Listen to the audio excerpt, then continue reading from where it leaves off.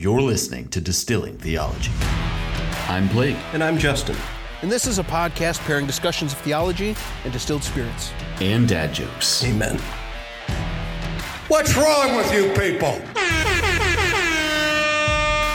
You're not David! I don't know why you're clapping. I'm talking about you. Fatality.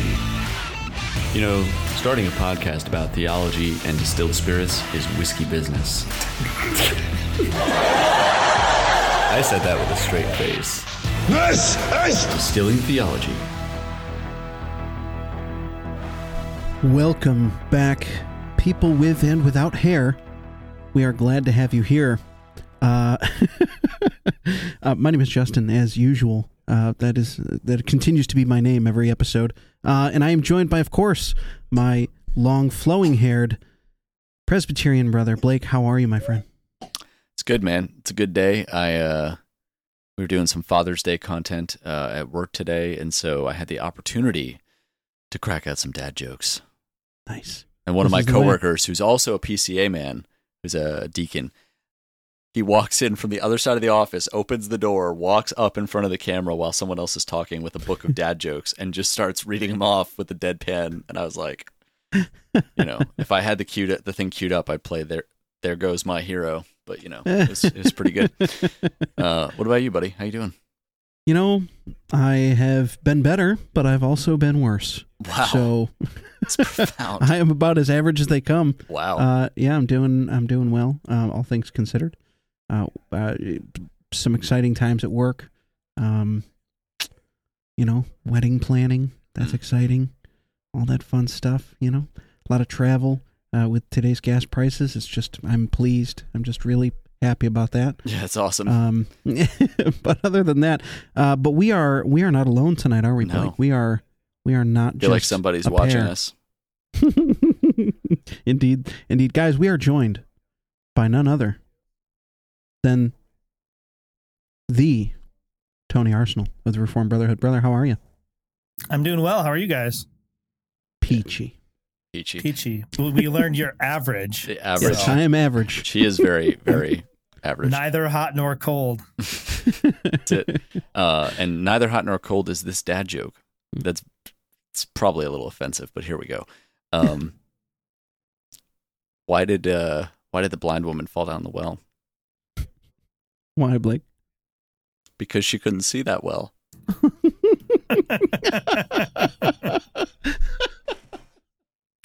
I'm sorry.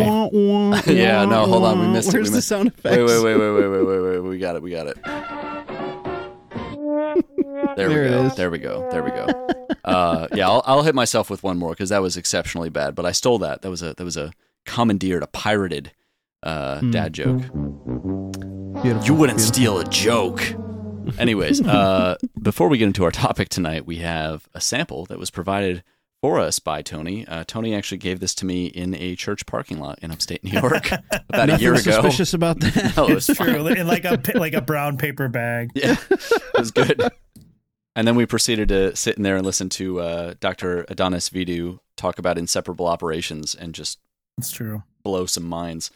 Mm-hmm. It was good. But Tony, tell us. I think you said you pulled some notes up. I have no notes other than it's 90 proof or 45% alcohol by volume, and it's from Vermont Distilling or Vermont Spirits. Yeah, so this is a little local distillery kind of near me. I live on the border of Vermont and New Hampshire, and this Vermont distillery or Vermont Spirits makes everything with maple syrup, which is a very New England Vermont thing to do. Well, amen. So here's the tasting notes. It's the number 14 bourbon whiskey. It says rich amber color, semi-sweet aromas of maple that are light on the nose. A light-bodied and silky whiskey, well-balanced with notes of cherry vanilla on the mid-palate and touches of honeyed oaky spice and cloves. A last touch of maple lends to a soft and elegant finish. Oh. So I've had this before. It's very good. It's one of my favorites that they put together. They have some that are a little dicey, but this one's pretty good. I love it. I mean, listen, I like bourbon, and I used to, when I lived in the Adirondacks, I would go to this little maple shack where they would like make the maple and they'd stow it there, and you would just like write down in the little booklet what you took and leave cash. And I asked him about it one day. I was like, do people ever steal? They're like, not really. And it's never been a problem. Like, it's not an issue that we need to have somebody here. And it's open 24/7. So like they benefit more by people like leaving and hiking and see the open sign and walk into the shack and just put cash in. Very Adirondack. Yeah. So I love Maple and I enjoy bourbon. So this is a win. A treat, if you will. I did that wrong. I got a big whiff of ethanol first because I was and just so everybody sees, it came in these little maple leaf shaped flasks. Yeah, so good. Super good. Beautiful. Love it. Beautiful. Yeah, these have been sitting with us for like a year because you gave this to me back at ETS, and we've been meaning to get together, and now we finally have a reason for the season. It's true. As opposed the season of summer. Yeah. That's the most Isn't the mapley. reason for that season just the angle of the earth? Yeah. Midwinter no reason holiday season, as you and Jesse like to say about there you go. that one holiday that happens. If you're a Covenanter, I'm sorry, cover your ears, but we're talking about Christmas. Yes. Anyhow, yeah, this smells good. I do smell maple. I smell a little butterscotch. Yeah. And those are both things that I like. So I'm just going to say cheers. Let's taste it and get into the substance of our podcast. Cheers.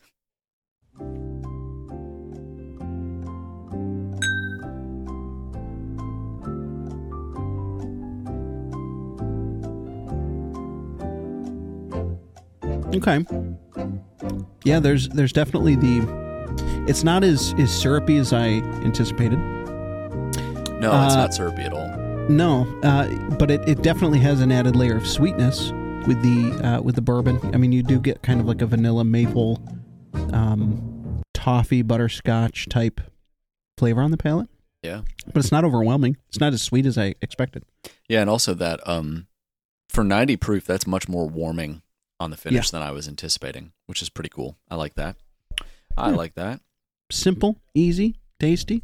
Yeah. It's not bad. As usual, I have nothing to add because I'm an uninitiated Philistine with this stuff, but I like it. It's delicious. I would drink a whole glass of this. It's good. It's good. Mm-hmm. Well, and that's what we're going to do through the duration of this episode. But before we do, we'll I would say we're going to set the joking aside, but I can guarantee there will be some shenanigans further on. However, as we shift out of our kind of housekeeping introductory stuff into the main episode, I'm just going to open us with some prayer from the Valley of Vision. This is, I forget which edition this is, but it's page 46, and the prayer is titled Love to Jesus. So pray with us as we prepare our hearts to reflect on the doctrine of Christ.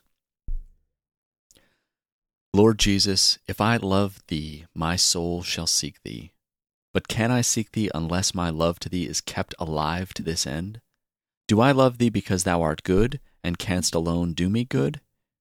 It is fitting thou shouldest not regard me, for I am vile and selfish, yet I seek thee. And when I find thee, there is no wrath to devour me, but only sweet love. Thou dost stand as a rock between the scorching sun and my soul, and I live under the cool lee side as one elect. When my mind acts without thee, it spins nothing but deceit and delusion. When my affections act without thee, nothing is seen but dead works. Oh, how I need thee to abide in me, for I have no natural eyes to see thee, but I live by faith in one whose face to me is brighter than 1,000 suns. When I see that all sin is in me, all shame belongs to me, let me know that all is good in thee, all glory is thine. Keep me from the error of thinking thou dost appear gloriously when some strange light fills my heart, as if that were the glorious activity of grace.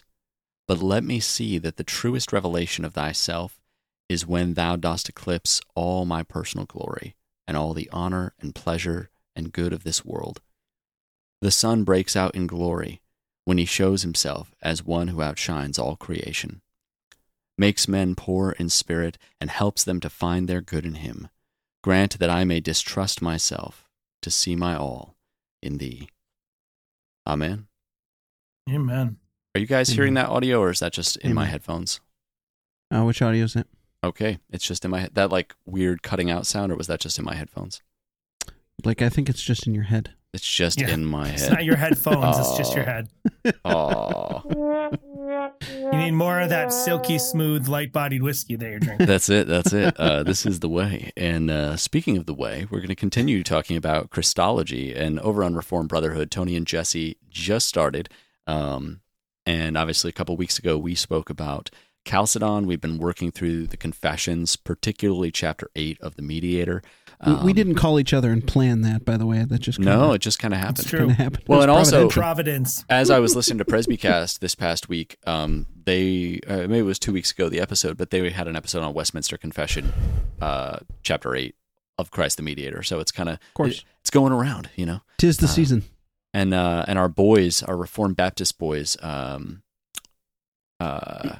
Barcelos, Sam Renahan, Matthew Barrett, James Dolezal were all at a conference this weekend, and I'm very excited to get caught up on some of that good classical theism. From those brothers. Didn't you say who called this conference of esteemed distilling theology guests? Yeah, it's true. It's true. I did say that, and I didn't get my invitation. What's going on? What's going on? I feel like I've been on the show more than anyone else besides Eric, right? Eric, Sam is 2, Carl is twice. I think you're right. I think this is what, 3? This is number 3. I figure if I come on the show enough, it just becomes my show. So that's my way of playing podcast Pokemon. I've got to catch them all. Are you sure about that? Well, on that note, tonight we wanted to get together and talk about Christology in application. And Tony has, you can speak to it a little bit more, but Tony has studied at a much higher academic level than I have, particularly focused on Christology. So, Tony, actually, why don't you tell us a little bit about that and your background with Christology and these doctrines and why it's so important to you? This will be one of those episodes where we do a lot less talking. And probably. Oh, no. So I studied Christology almost by accident in seminary. So when I was in undergraduate, I screwed up the order that I took my classes in, and I realized I got to my senior year and one of the classes I needed to graduate wasn't available. So I did a sort of an independent study, and one of the things I had to do for that independent study was do like a historical assessment of an early church figure. I just picked somebody. So I went to the library and I picked somebody, and I ended up landing on Athanasius. Didn't know anything about him. And I just fell in love with this guy's story and with his theology. And so when I got to seminary, I focused my studies on the theology and biography of Athanasius.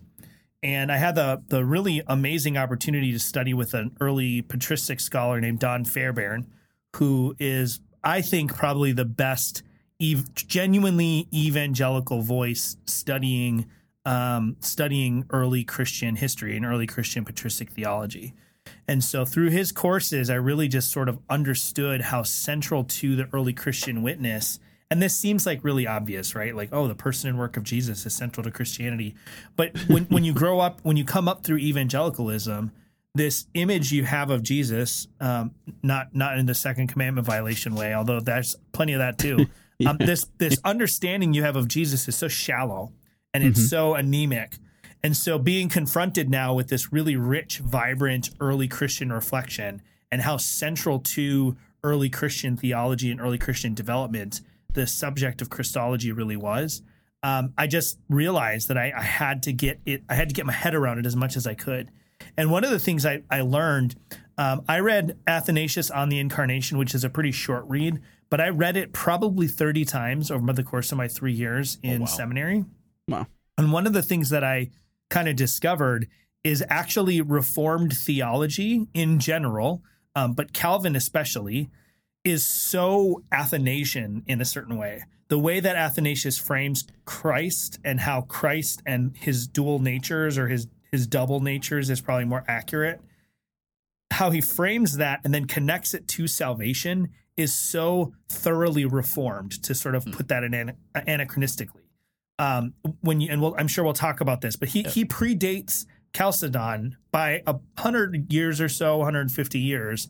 But the logic that he starts in about 320 that pulls through to the Chalcedonian definition, there's a straight line that goes through now to Reformed theology and to Adam Christology, second Adam Christology, and second Adam soteriology, which I actually think, obviously that's a Pauline doctrine, but that's the hallmark of Reformed theology, is really coming into its own in the understanding of the covenant of works and the covenant of grace, and how the first Adam and the second Adam relate to each other. If you don't get that, and you don't get the Christology behind that, then the place I would point you to is actually to go back to Athanasius, because Calvin was drawing on these Eastern thinkers, Athanasius, the Cappadocian Fathers, Augustine, who was much more influenced by Athanasius than people probably realize. All of these figures Calvin's drawing on, and then that just flows straight into the theology of the Reformed confessions and the Reformed tradition, which we've been blessed to be the inheritors of. So I'm excited about this topic, and it really helps us not just kind of understand Christianity, but it helps us to combat certain kinds of errors that are perennial in the church and are always coming up, but seem to be really coming up a lot in recent days. Yeah. So speaking of that, what are some of the common errors you're running into now that would call us to turn back and say, okay, we need to bring back some of this Chalcedonian theology to fight against? What are the common things you're seeing creep up in the church, in particular for those of us in the Reform circles? Yeah, so Chalcedonian Christology, if you think of it like a compass, right? You guys did such a great job on your episode of talking through kind of the different compass points of it. There's the concept that Christ is truly God. There's the concept that Christ is truly man. So that might be like one axis. And then there's one person and two distinct natures, and that's another axis. And so any Christological error is going to violate one of those by going too far from the center. So, I'm one of those people that would probably say I'm not going to name names, and then I would name names. So I'm just going to straight up name names. James White has been talking a lot in recent days about Christology and about theology proper. And he had a whole episode where he was trying to argue that he doesn't teach a heretical view of kenosis. But then over the course of the episode, he straight up taught a heretical view of kenosis. Yeah. So that one is fresh on my mind, and I want to unpack that a little bit, because he got all up in arms and said people were lying about him. And I'm not going to pull clips or anything like that, but he said some very specific things during that episode which are troubling.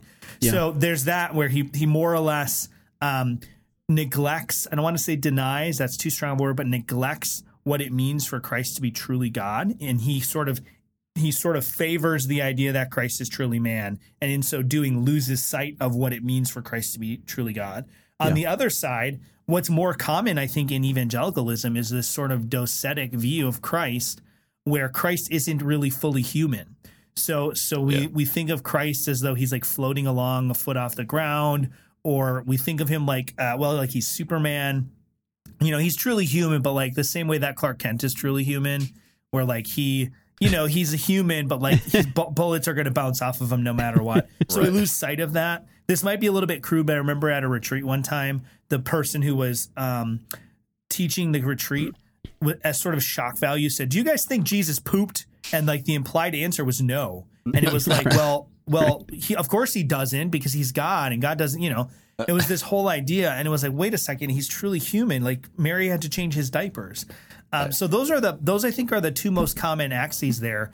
And then there's all sorts of confusion about what it means for him to have two distinct natures, which ties into that kenosis, error. Yeah. And then what it means for him to be one person. There's our just to say I'm an equal opportunity critic, R.C. Sproul, his Christology had these weird latent Nestorianisms built into it, where he treated Christ like he was two different people, two different persons. So really, it's all over the spectrum, and it's all four of those points get violated in one way or another. Yeah. Just for those of us, for those who are listening, who might not know some of these terms, obviously we highly recommend looking them up. But kenosis is the act of Christ emptying himself, the self-emptying act. Just because you might hear that term a few times tonight, just so you know what that is. Yeah, and that comes from Philippians 2, where it says he emptied himself. And it's a misunderstood passage a lot of times, and it's abused. So I'm looking forward to kind of talking through some of these things, and just sort of what I want to get at, and what I think is really important is good Chalcedonian definition categories, they're not actually as complicated as people think they are. Yeah. There's room for variety, but they're not as technical and difficult as people think they are. But if we get them right, if we set up these boundaries the right way, it really protects us from kind of falling off the rails on these ones. Yeah. Well, that's something I appreciate that you and Jesse get into a lot. I've been listening to you guys for a while, and you bring up this idea of like systematic theology, creeds, confessions, and particularly when you get into things like catechisms, help to lay this grid. And you talk about it kind of a little funny, but like you get this like spidey sense of like, wait a second, this statement is wrong. I don't know why it's wrong, but because I have this this system of theology that's cohesive, and when we get into covenant theology, it's a marriage of biblical and systematic in understanding how the Bible is unified. And I don't know why I don't know why hearing this person say Jesus submits eternally to the Father by nature of being the Son bothers me, but something's wrong with that statement. Like, by virtue of him being Son, that's what it is. Or the Wilson quote that's, we've beaten this horse to death, but right, the Father is authority, the Son is submission. Right. But these are problematic things, and these are figures that are prominent in our own circles. Wayne Grudem, Bruce Ware, Doug Wilson, and even guys like Scott Oliphant and John Frame are not far away from us on many other doctrines, but they're making statements, and obviously that there we're getting more doctrine of God, but obviously theology proper and Christology are so interconnected, and a lot of the EFS stuff is dealing with doctrine of God, but there's very heavy Christological implications that are problematic there. So I think those are helpful things to keep in mind, is that these tools, these creeds and confessions, are there to aid us so that we don't all have to be scholars and go read thousands and thousands of pages, even though it's really fun to do. Like, we all enjoy that, but we don't like the confessions and the catechisms and the creeds are pretty short by design. And the answers to the catechisms in particular are so, especially the Westminster Larger, I find so robust and helpful here, even in the way that they choose to order their statements. But getting back to Chalcedon, Justin and I were noting as we were reading through Westminster and London Baptist chapter 8, just how much they lean on Chalcedon by design, right? But let's get into some of those distinctives, right? What's happening here? Like, there's that negation, which the first time I really heard this was actually from Dr. Sproul in a lecture series about these negations: without confusion, without change, without division, without separation.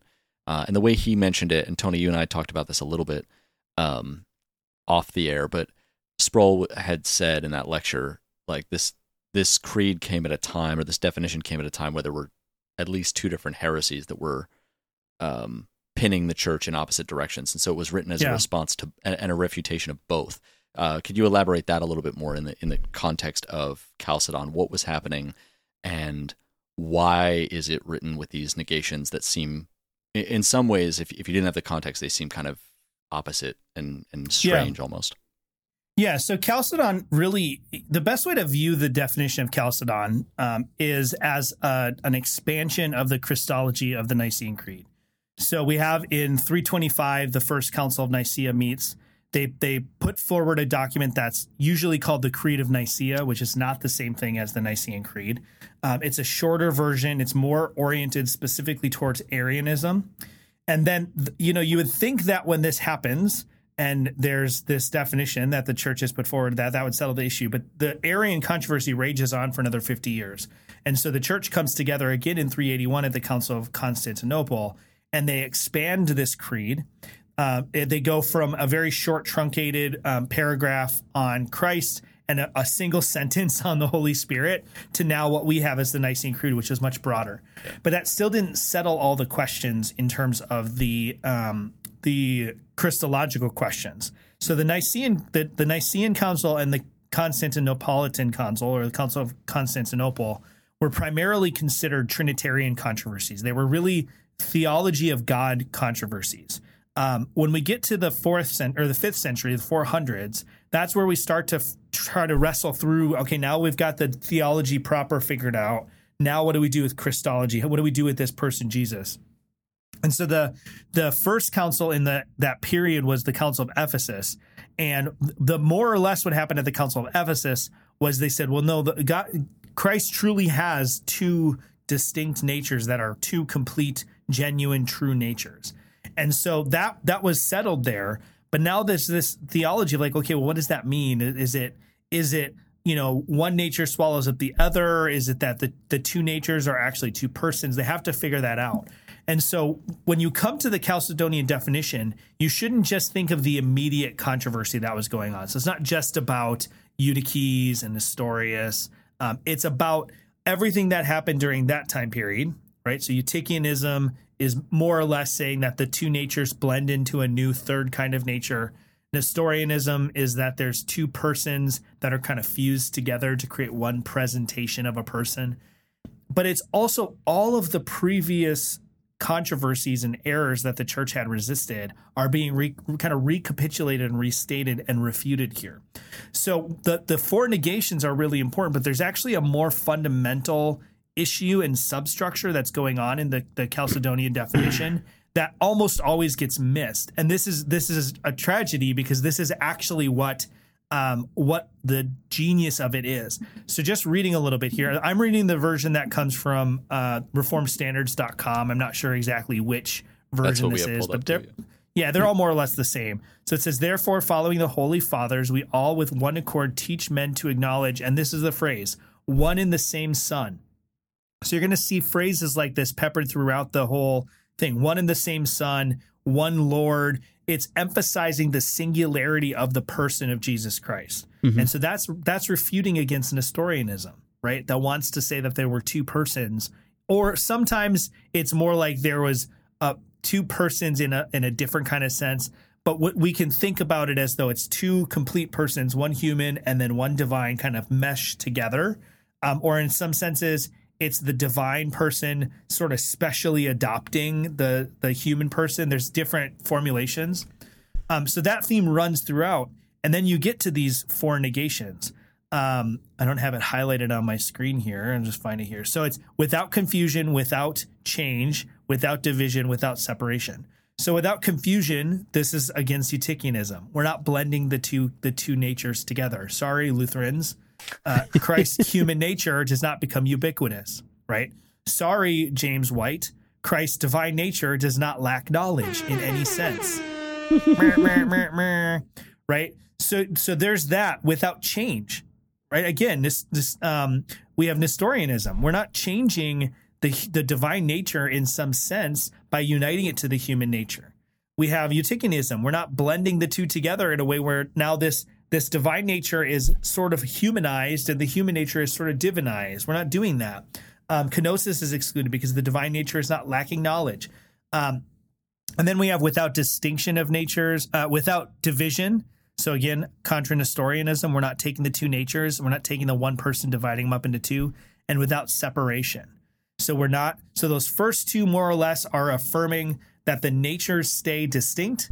And the second ones are affirming that the person stays united. And those are the two things, two natures, one person. And our confessions say that so handily in the catechisms, right? God, I'm not going to totally butcher this now that I don't have it in front of me. That's what we do on this show. The Son of God became man by taking to himself a true body and a human soul, right? But it also says that the Son is and continues to be God and man in two distinct natures and one person forever. So we have to get that, and we have to sort of like lock that in our brains. And now what we have is we have that grid or that framework to bounce any theology up against, to say, okay, William Lane Craig says that the incarnation is the divine Logos taking the place of the human soul of Jesus Christ of Nazareth. Well, okay, what is that? Is that two whole natures? Well, no, it's not. It's not two whole natures. It's like one whole nature and like parts of a second nature fused together. So we got to get that grid. And if we get that, then it really does hedge us and protect us against a lot of these errors. And that's what it's designed to do, right? I mean, I think we look at some of these documents and we're almost like astounded. Like this was one of my big, revelations coming into like a more robust confessional theology is we look at these, we're like, oh my goodness, these these confessions, they protect me from so much error. And then you're like, oh, well, that's because that's exactly what they were designed to do, is to protect us from error. That's it. Yeah. Somebody else has to talk because I got to take a breath. Good. Yeah, I think those are really helpful. And Tony, so a little bit of backdrop.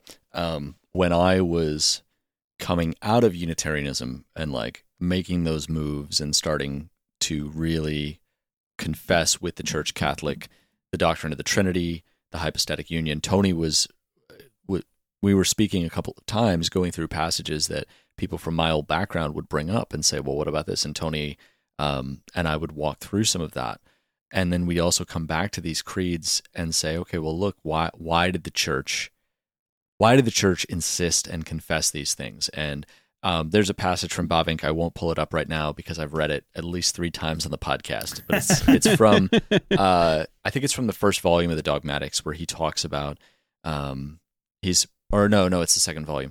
He talks about the Socinian biblicists who say, well, you're using extra biblical language. And people still do this today, not just Unitarians. I mean, this is in our evangelical circles and in fundamentalist circles, where you're using extra biblical language and you're introducing things. And Bavinck's point is like, well, no, Christian Orthodoxy has always used extra words to articulate and explain what the Bible's teaching. Like this is just a thing Christians do. Yeah. And the existence of these things is just saying, yeah, theology has a right to exist as a discipline. Like that, this isn't crazy. And so that was really helpful for me, and even more mind-blowing to come out of where I came from and to see these documents that are so robust and simple, and yet extraordinarily precise. Like this is razor sharp. There's no, as you said, it's not necessarily super technical, but it is sharp, it is clear, and it gives us those guide rails to keep us out of error. And it makes me cringe when I see people in Reformed and maybe Reformed adjacent or 5-point Calvinistic soteriology and whatever on the rest of their doctrines make statements that I'm just like, what are you doing? Like you were sounding like you're sounding like the kinds of statements I made as a Unitarian. I won't put that on anyone else. I'll own that one. You're making the same kinds of statements that I used when I would argue fallaciously against what Trinitarian theology is and Orthodox Christology, but you're still claiming to be Orthodox. Well, it's interesting how downplayed this gets, considering how significant these doctrines are. I mean, we talked about this earlier in the previous episode. What we come up with as far as how we understand who Christ is. Just being slightly wrong can lead you into a damnable heresy, right? Yeah. A lot of people believe in Jesus, but Mormons believe in Jesus, Muslims believe in Jesus, right? Jehovah's Witnesses believe in Jesus. I mean, there's atheists who believe in Jesus, right? But what do you mean when you say that? What do you mean when you believe in Jesus? Who is Jesus? What was Jesus, right? Even the slightest error, it could be non-salvific, but a lot of times it really could send you to hell. And so it's tremendously important. And so it makes sense that they were so precise in dealing with these doctrines, historically speaking, and that there would be such an emphasis on it, because it is tremendously important as far as our salvation goes. Yeah. Yeah. And, it's one of those things, too, where it surprises me when I see figures who really should know better. Yeah. Right. So, again, I don't have any desire to have like a flame war with James White or Owen Strahan or Scott Oliphant or any of those guys that I've been critical of or that we've been critical of. Sure. But you see some of these statements and you kind of actually like scratch your head a little bit, because James White is very quick to be like, well, I taught church history, I know this stuff. But then you listen to what he says, you're like, but did you actually read the council? Like, did you actually read the definition of Chalcedon when you were teaching church history? Because if you did, this stuff is so quickly excluded. Right. So just real quick, he did an episode, I don't remember when it was released, but it was called Philippians 2, the Carmen Christian Accusations of Canonic Heresy. So a brother of ours who's on the Society of Reformed Network, or Reformed Podcasters, Josh Summer does Baptist Broadcast, sharp dude. He first of all did not explicitly accuse. He didn't call James White a heretic. He specifically said he wasn't, but he pointed out some entailments in Dr. White's thinking that leads to this.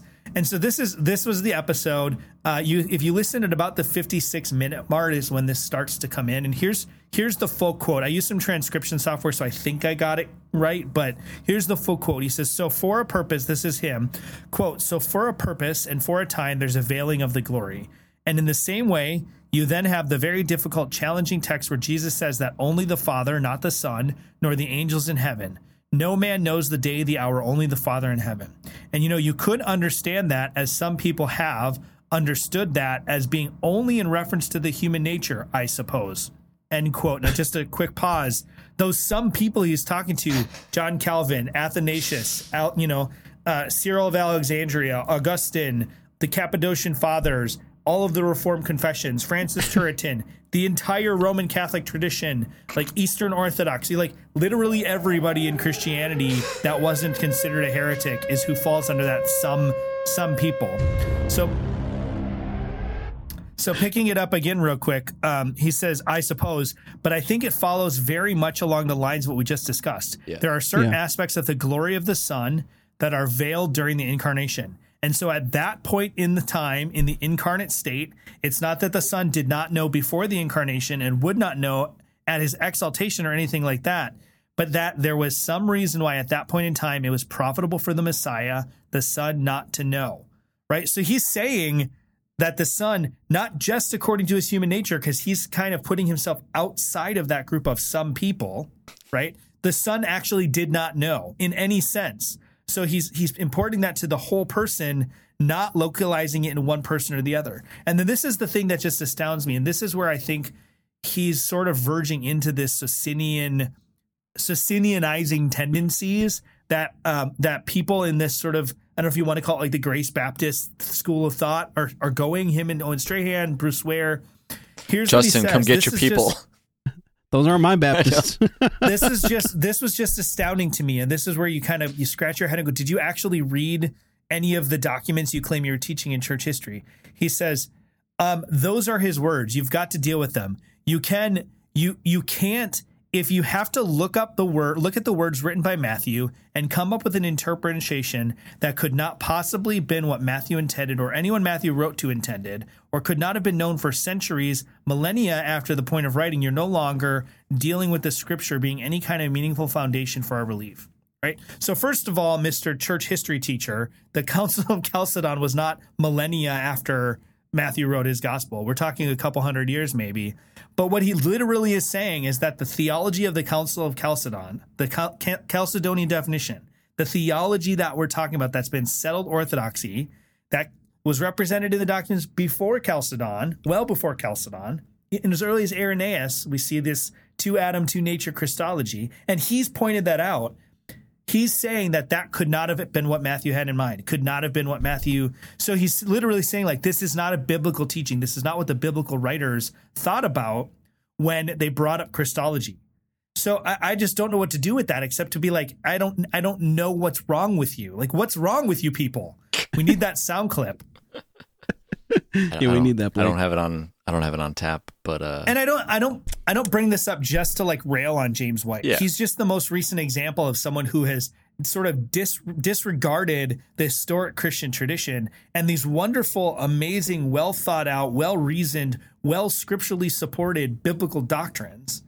Yeah. That he's just sort of disregarding them for reasons. I don't really fully understand what the reasons are most of the time. And now he's sliding into all sorts of weird positions that do verge on heretical teaching if they don't all the way flow over into them. So this is just one example where getting your Christology right and really spending the time to understand these Chalcedonian definition categories, it really helps you as you read through Scripture to understand. And hear me really clearly. I'm not saying we read Scripture through the lens of Chalcedon. Right. I know there's been controversy about that. I know that that's actually something that Josh Summers has said. At least I think he's said. I've heard James White say he said it, which probably means he didn't say it. But that's not what I'm trying to advocate. The Scripture is the final word. It's the only thing we need. And what I'm saying is if you read Scripture carefully with an attention to what the writers are actually doing, you come up with Chalcedonian Christology. Chalcedonian Christology is the biblical teaching, right? Just take that Spurgeon quote that Calvinism is just a nickname for biblical theology. Yeah. Well, Chalcedon is just a nickname for biblical Christology. So when we start to see people depart from that, I'm not so much concerned that James White's disregarding some definition that came 450 years after Christ was born. I'm concerned because he's disregarding the Christology that the Bible teaches, and I think clearly teaches. Well, it reminds me of the Spurgeon. You mentioned Spurgeon. It reminded me of his other quote about discernment, right? That discernment is not knowing the difference between right and wrong. It's knowing the difference between right and almost right. Mm-hmm. And that's where we're at with this. Yeah. But I lied. I'm going to pull the quote from Bavinck, or one of the other ones. So this is Reformed Dogmatics. This is page 295. This is not the exact quote I had in mind, though. This is a separate quote. So he's talking about people that are opposing the doctrine of the Trinity. And in his context, he's speaking specifically about ancient heresies. But I think this line resonates with some of the things we are running into here. As Tony's mentioned, this like Socinianizing biblicism that is starting to creep in our circles. And with the preface, I wholeheartedly agree with what Tony's saying. The Bible is the final sole authority. And if we read it carefully, we come to the same conclusions here of those who went before us and prayed and faithfully worked through this. But Bavinck writes, averse to metaphysics, which they regard as valueless and even detrimental to the life of faith, they decline to infer the existence of immanent ontological relations in the divine being from God's self-revelation in Christ and from his self-communication in the Holy Spirit. They refuse to accept the theological elements that are contained not only in the doctrine of the Church, but also undoubtedly in the teaching of Scripture, and attempt to paint them as useless speculation. Now, again, he's speaking specifically about ancient heresy, but I think in our contemporary age, I've seen this tendency, and we're seeing it, I think, here with, to say some people, and the list of people that are espousing that position is large and Catholic and spanning literal millennia. You're not talking about Josh Summer and Richard Barcelos and Tony Arsenal and Justin Van Riper on Twitter. Like, you're not talking about some dudes on Twitter. You're talking about giants in church history who have handed down to us faithfully doctrine mined out of Scripture. And it's just astounding to me. I was also thinking as you're reading that, Tony, I know the London Baptist has a very similar article, but Westminster chapter 8, article 7, I feel like this just kind of answers that entire quote that you read. It reads, Christ in the work of mediation acteth according to both natures, by each nature doing what is proper to itself, yet by reason of the unity of the person, that which is proper to one nature is sometimes in Scripture attributed to the person denominated by the other nature. And that is that, we see this kind of explanation because we're talking about one person with two natures. And there seems to be this kind of overlap, and I think the danger sometimes we can run into is to overthink it and try to say, is this the divine, is this the human? But at the same time, there's like omnipotence, omnipresence, omniscience are divine attributes, and having to sleep and eat and getting tired are human nature attributes. Yeah. Like that's not overthinking it, but I think the questions that White is wrestling with, I feel like his own. Well, I don't know if he's technically calls himself a 1689er anymore, but like that's right in your confession, bro. Yeah. Yeah.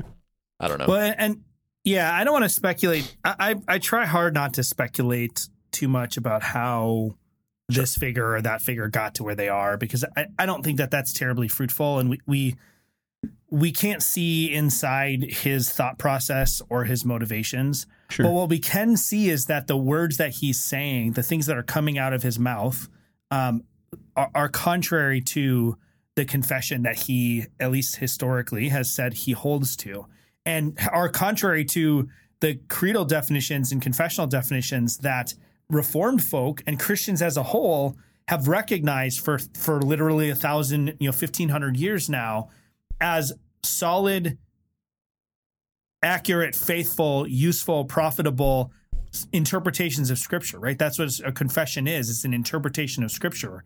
And so it's in my mind, it's hard to see this happen because these are people that we've trusted. They're people that we have come to. In some senses, this is the weirdest thing about this.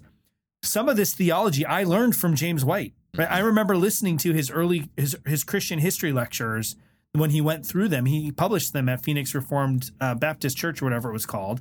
He taught church history, and I remember the lecture on the Chalcedonian definition. I remember thinking how good his explanations were. So there's these weird movements now in certain quarters of particularly Reformed Baptists. No offense, Justin, it's not you. It's not you. It's them. I don't know what to say about it. But there's these weird movements away from sound Orthodox teaching, and I don't even fully understand the reasons. And again, this isn't just to bash on particular group of people. Right. This is to say, like, it doesn't matter who you are. It doesn't matter whether you teach at a Reformed seminary or not. It doesn't matter whether you're an elder at a Reformed Baptist church or a Presbyterian church. It doesn't matter if you are a famous Twitter warrior who's known for the culture wars with a slightly Reformed bent, Owen Strahan. It doesn't matter who you are. If you don't protect yourself by understanding the scripture and understanding where this stuff comes from and allowing the church's historic statements that have been tested in the fires of heresy, they've been tested in the fire of the battle of heresy. If you don't let that protect you, you're gonna slide off the rails into these weird positions. Well, that's my frustration with a lot of the Baptists right now, right? It's so many of them. Like, I understand that you and Blake would disagree, obviously, with even more historic Baptists or 1689 Federalists, but I'm getting frustrated with the group of quote unquote Reformed Baptists that are straying from what Reformed Baptist theology has always been. Right? They're going into this sort of weird neo-Reformed Baptist area. And they're coming up with these weird theologies, and he's one of those folks that I would say is doing that, right? They're calling themselves Reformed Baptists because they don't believe in paedobaptism, but being a Baptist means more than being a credo Baptist, right? Yeah. Historically speaking, being a particular Baptist or a Federalist, that has more historic roots to it, and we would agree on these obviously very important doctrines on Christology. That's not one of our areas of disagreement, and so I don't know why they're jumping into those pools. Yeah, it's odd to me as well because the 1689, in some ways, I think the expansions that it does make, particularly around the framing of statements in the doctrine of God and Christology, I think are very good. They're very helpful. If anything, I think that it's the few areas I will grant. Okay, maybe they improved on the Westminster. Is where they elaborated a little bit more on the doctrine of God, or brought a little bit more of that Chalcedonian flavor into some of the statements that they wrote, where it went a little, the paragraphs go a little longer than in Westminster. And I think that's very good. I think that's why guys like Sam Renahan, Richard Barcelos, and others from that camp have started to get so robust in their doctrine of God and their doctrine of Christ, because they went back to their confession and they said, whoa, wait a second, where has this been? What have we done with this? And yeah, so it is odd. And not to let the Presbys off the hook, like, we definitely have some guys who were Westminster professors and graduates who are writing just strange things. And I don't want to say that without saying, I think they're faithful. I think they're brothers in the Lord. I think they have done a lot for the church, and I think they've written a lot of very useful things. But then they make statements about God taking on properties that are not part and parcel of who God is in order to interact with the world. Like, I think that's is that Framer Oliphant? He was trying to use the mechanism of, like, the way the incarnation is of taking on a human nature without changing divinity, but then there's no, like, scriptural basis to apply that to God taking on properties that are not divine. Because is it? And Dolezal nails this home in his book, and when we interviewed him, is this creature or is this creator? And there is no middle thing. And if we're talking about an attribute being added to God that's not divine, then we're saying something that is not God is now a part of God. Like, it just doesn't work. But it's sad to see some of these things happen, especially with people who are so good in many other areas. Yeah, and I think that's the really important thing. And this is what I think most people miss when they're talking about incarnation functions. And this is going to get a little technical, but bear with me. So when we're talking about the incarnation, we're not talking about the union of two natures. And that sounds really weird, but bear with me here. People think of the incarnation as though you're taking two natures and you're kind of mashing them together, and what comes out is like the person of Jesus Christ. But what you have in the incarnation is actually a full, complete divine nature in the person of the Son. You're starting with a person, right? We're not starting with nothing and then it's not a recipe. We're not putting two things together to create something. You have the divine person already. The divine person of the Son is complete in himself in eternity past for all eternity, with no admission of change, no composition, nothing. All of the things that we talk about with the divine. When we add that human nature to it, we're not uniting that human nature directly to the divine nature. Because if we did that, then what we'd end up doing is we'd be incarnating the Father and the Spirit too, right? Because if we're uniting a human nature to the divine nature per se in itself, we're actually would be incarnating the whole Trinity, because there's only one nature in the Trinity. Instead, what happens is this divine person, who is the divine nature, takes into himself and attaches to his person, not to his nature. And I know divine simplicity makes that weird. That's a different subject. But he attaches to his person a second nature, a human nature. And that's why we call it the hypostatic union. It's not the union of two natures in and of themselves. It's the union of two natures in the person of the Son. And so the Son, as a person, has all of the attributes of the divine nature and all of the attributes of the human nature. But the divine nature stays distinct and separate from the human nature, because the attributes are communicated to the person of Christ, not to the other nature. And so that's where a lot of these things are going sideways, right?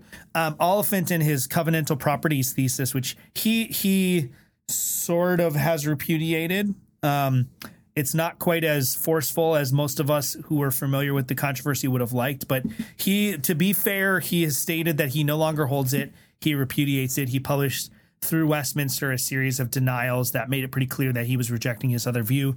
But again, not as forcefully as we would have liked. But what he did is he made it so you could still have that same mechanism, this union of new attributes to God, but you were missing a second nature, right? You didn't have a second nature being added to God, added to the Father particularly. You didn't have this second nature being united to a person.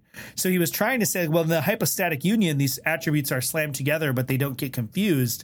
But he was missing the fact that in the hypostatic union, that's because the natures are the attributes are communicated to the persons, not to the natures.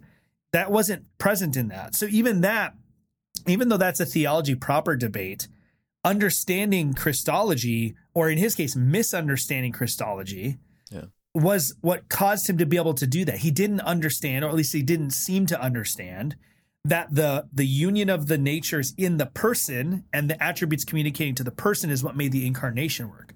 Because when he tried to now take that and map it over to the divine nature and to not an incarnation, he missed that part of it altogether. And he ended up basically just making the Father into a mutable substance that could add attributes to himself, which is what he ended up repeating that again. The document is available online. You can find it, but it was a stupid mistake. I mean, not to be too pejorative, but we would expect scholars of his caliber to know better. Right, we would expect scholars like John Frame, who's been teaching in Reformed circles for decades, longer than most of us. I mean, longer than Blake has been alive, longer than I think I've been alive. I think longer than Justin's been alive. He's been teaching for decades and decades and decades in Reformed circles. Yet still, he just makes these seemingly amateur mistakes that a simple, straightforward reading and application of the Chalcedonian definition would protect us from. I think it's almost like sometimes these figures get too, I don't know, this is going to sound really, really, really arrogant. They get too smart for their own good. They have to try to improve on what there was before. And I'm just sitting here why? Why improve on this? We don't have to reinvent the wheel. It's good enough as it is. We haven't had to make modifications to it for 1,500 years. Why all of a sudden do we feel like we have to outgrow the Nicene Creed and the Chalcedonian definition? It's just dumb. There it is. There's our step. It's funny, when we interviewed James Dolezal about classical theism for almost 2 hours long. At the end of it, he's like, hey, by the way, I have a paper, which I downloaded and I haven't read yet because it's like 25, 30 pages. But he's specifically dealing with that question of classical theism and the hypostatic union, and how does this not violate that? And I'm excited to get into it. I mean, the introductory page alone has citations from Augustine, Cyril of Alexandria, John of Damascus, and Aquinas. So it's gonna be lit. But yeah, I brought up those guys specifically because of their theology proper differences. But also to say, it's we're not just ragging on Baptists here. Like, this happens in Presbyterian circles, and I think Tony brought out the good point there. Again, even if said maybe a bit, maybe that's a crass way to put it, but we don't outgrow the need of guardrails or of like theological aids. And I don't think that I am smarter than the Westminster Assembly and the Council of Chalcedon and the Council of Constantinople. Like, I don't think that I'm smarter than all of these faithful ministers and theologians who were praying through and wrestling through these things. And then everybody after them who has said, yeah, that's right. And again, that doesn't mean that I can't wrestle with that and reckon and say I don't understand, but to just reject it out of hand or just not be careful, it's like, I think in many ways the kid who's grown up with the catechisms could avoid some of these problems better than some of these guys with these degrees, because the kid doesn't think that they know it all, but they're like, well, but this is, I've read my Bible and I've learned my shorter catechism, and I don't what do you mean God is taking on properties? Yeah. Well, it's interesting to me. We live in a day and age, it's kind of ironic. We have all the knowledge in the world at our fingertips. Oh. And yet the church seems dumber than ever. Yeah. Yeah. Well, I think that's a worldwide problem, though. I don't know if that's just the church. Yeah. Yeah. Yeah. So, well, go ahead. Go ahead. No, go ahead. Well, I was just going to say, so speaking of that, how can we as a church, if someone's interested in learning more about this, right, and preventing falling into some of these errors, how can we as a church accommodate that? Right? What can churches be doing in order to better prevent this kind of error? And what can the individual do as far as where they might be able to like start looking into something, some more of this doctrine, some more of this theology, this Chalcedonian theology? Yeah, well, I think the biggest thing is that the pastors of the church just need to like do their job. Like, I mean, I know that's kind of like a little bit of a slap, but for so long, the Christian church in America particularly has spent most of the preaching ministry like peddling like truisms and platitudes and trying to teach us how to like feel better about ourselves and how to like manage our money better and have better sex. And we just haven't, the pastors of the church, and I would actually, I'm not a pastor, but I am an elder in my local church.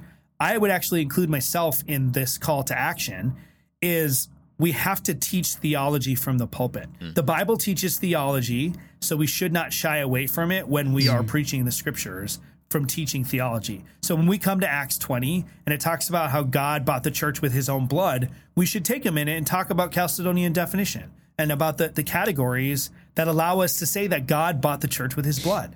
Right? God doesn't have blood, so how do we reconcile that? Or Christmas is a great time to talk about it. Is Mary the mother of God? Absolutely 100% yes. I don't care what R.C. Sproul says, right? So we have to take those opportunities, and it has to come from the pulpit first. But I think from the pew, there's so many good resources out there that are approachable. I often get asked like, what's the best entry level systematic theology? And I kind of flip that question around, like, why are we just peddling the entry level systematic theology? I know like it's hard. I know it's tough work. But there's a lot of helps out there, and there's a lot of people who want to help you walk through that stuff. Yeah. So, like, read the Institutes of the Christian Religion. You can get it for free online. It's absolutely free. You can get it no problem. Calvin is amazing on this. He's really good on this. I just want to read this real quick. This is out of Institutes. I'm too lazy to look up the actual reference. But he says here, by the communicating of characteristics or properties consists in what Paul said, God purchased the church with his blood, and the Lord of glory was crucified. John says the same. The word of life was handled. Surely God does not have blood, does not suffer, cannot be touched with hands. But since Christ, who was true God and also true man, was crucified and shed his blood for us, the things that he carried out in his human nature are transferred improperly, although not without reason, to his divinity. Here is a similar example. John teaches that God laid down his life for us. Accordingly, there also a property of humanity is shared with the other nature. Again, when Christ, still living on the earth, said, "No one has ascended to heaven but the Son of Man who was in heaven," surely then as man in the flesh that he had taken upon himself, he was not in heaven. But because the self-same one was both God and man, for the sake of the union of both natures, he gave to the one what belonged to the other. So that is just a straight up exposition of 5 or 6 different verses in the scripture that pose this question to us, right? Calvin exposits this. This is the exact same logic that we see in Westminster and 8:7 and the accompanying passage in the London Baptist. And this is the logic of Chalcedon. And it's all coming out of these passages in scripture. So I think that the average layperson probably feels like, oh, I can't read Calvin. Yeah, that's a little bit difficult, but I don't think there's any adult reader who's interested in theology that couldn't work through that passage slowly and understand what it means. Sure. Yeah. So just a little bit of a plug. We're going to be starting a book club on Reformed Brotherhood. If you join our Telegram chat, if you join our Telegram chat, we're doing, it's t.me/Reformed Brotherhood. We're going to work through On the Incarnation together, starting here in the end of June, beginning of July. We're going to go through August. And I'm not exactly sure how we're going to do it, but we've got a separate Telegram chat for it. So at the very least, we're going to all read it together and talk about it. We might set up some like video chats or some Clubhouse meetings. Maybe we'll do some like email threads or something. But this is how we have to handle it. People who have access to the information, either because they've studied it themselves, they're a well-read layperson, they're a pastor, they're a professional theologian, they're an academic, or whatever it is. You listen to a lot of podcasts and you just know this stuff because you've studied it. We have to be willing and able to find venues to share it with other people. Yep. Because the church is going to hear about this stuff from someone. And a lot of the sources that we have sort of let them hear it from have not been doing a very good job of teaching it well. It's good. That's good. And I agree with that. I think, go do some of the difficult. I mean, on the one hand, like the ESV Creeds and Confessions edition is so handy. I think Crossway just put out a thing that's just Creeds and Confessions in a hardback that I kind of want to get. You could just read, if you've never done it, just read the Nicene Creed, read the Apostles' Creed, read the Chalcedonian definition, and then read your Reformed standards. It doesn't take that long. I think I read through the London Baptist, the Westminster, the Heidelberg Catechism in a summer, and I was taking my time. Like, you can get through them relatively quickly without, and I was amazed finding, wow, like every chapter, I'm like, oh, this is so clear. Oh, this is so helpful. And it was just awesome. But yeah, that was good. I appreciate that. I appreciate you, Tony. Thanks for hanging out with us tonight. And guys, if you want to get more content, if you want to hang out with us in our inner circle, you can join us on Patreon. Starting at $4.99 per month, we'll get early release episodes, video streams, and discounts at shopdistillingtheology.com. Can I get it all in? We'll see. If you join us at $14.99 per month, you'll get all of that, plus an exclusive bonus Patreon-only mug after your first 3 months. And after that, we have our $29.99 per month level, but after 3 months, you'll get that, but instead of a mug, you get our exclusive Distilling Theology Frosted Glencairn glass, which I love. It's awesome.